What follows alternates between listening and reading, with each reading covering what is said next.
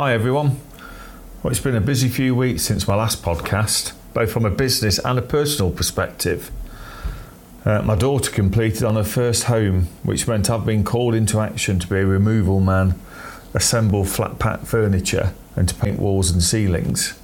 Basically, I've been worked like a dog over the last 3 weekends, and I ache in places I didn't even know could ache. But it's all worth it, of course, and I have to say, I'm looking forward to a break from the hard labour this weekend and intend to make the most of it.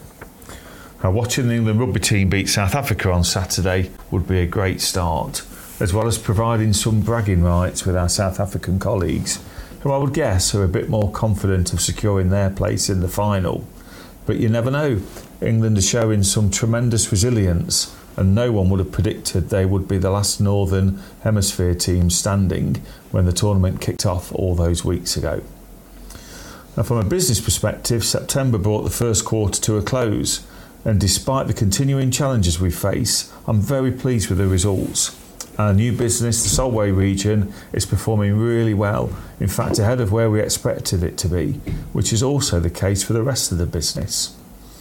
From a departmental perspective, our service, body and truck sales operations are all ahead of budget and prior year, with parts slightly behind budget, but they're also ahead of where we were this time last year.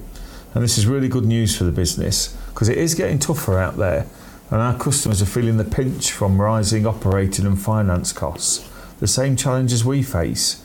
It is important we all remain focused on giving our customers and each other the highest levels of service at all times.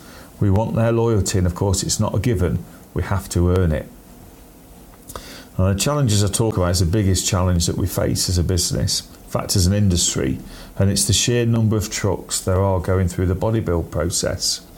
For all this year and most of last year, the UK bodybuilding industry has struggled to cope with demand, which has resulted in longer and longer lead times.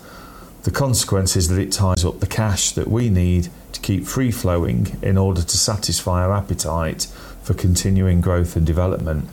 Now, this situation is not unique to us, to Motors Commercials. It is an industry-wide problem in the UK, but it is my number one priority, as it is for the truck sales teams and regional directors across our UK dealerships.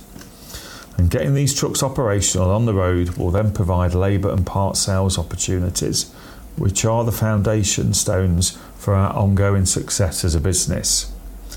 And I say opportunities because that's all they are, without that key ingredient of excellent customer service.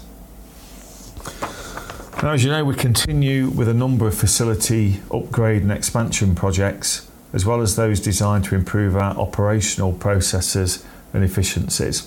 My guess is that most of you will have seen or experienced one of the many projects in your own dealerships or regions. We've made some tremendous step forwards in recent years, and I want to see this continue. So my final words are to thank each of you for your continued efforts and dedication. It's very much appreciated, and I look forward to seeing you during my ongoing site visits around the UK. Please come over and introduce yourself if you see me in your dealerships, or even down at DAF HQ in Haddenham, where I often bump into some of you. I'm always genuinely interested to chat and to find out more about what's happening in your world.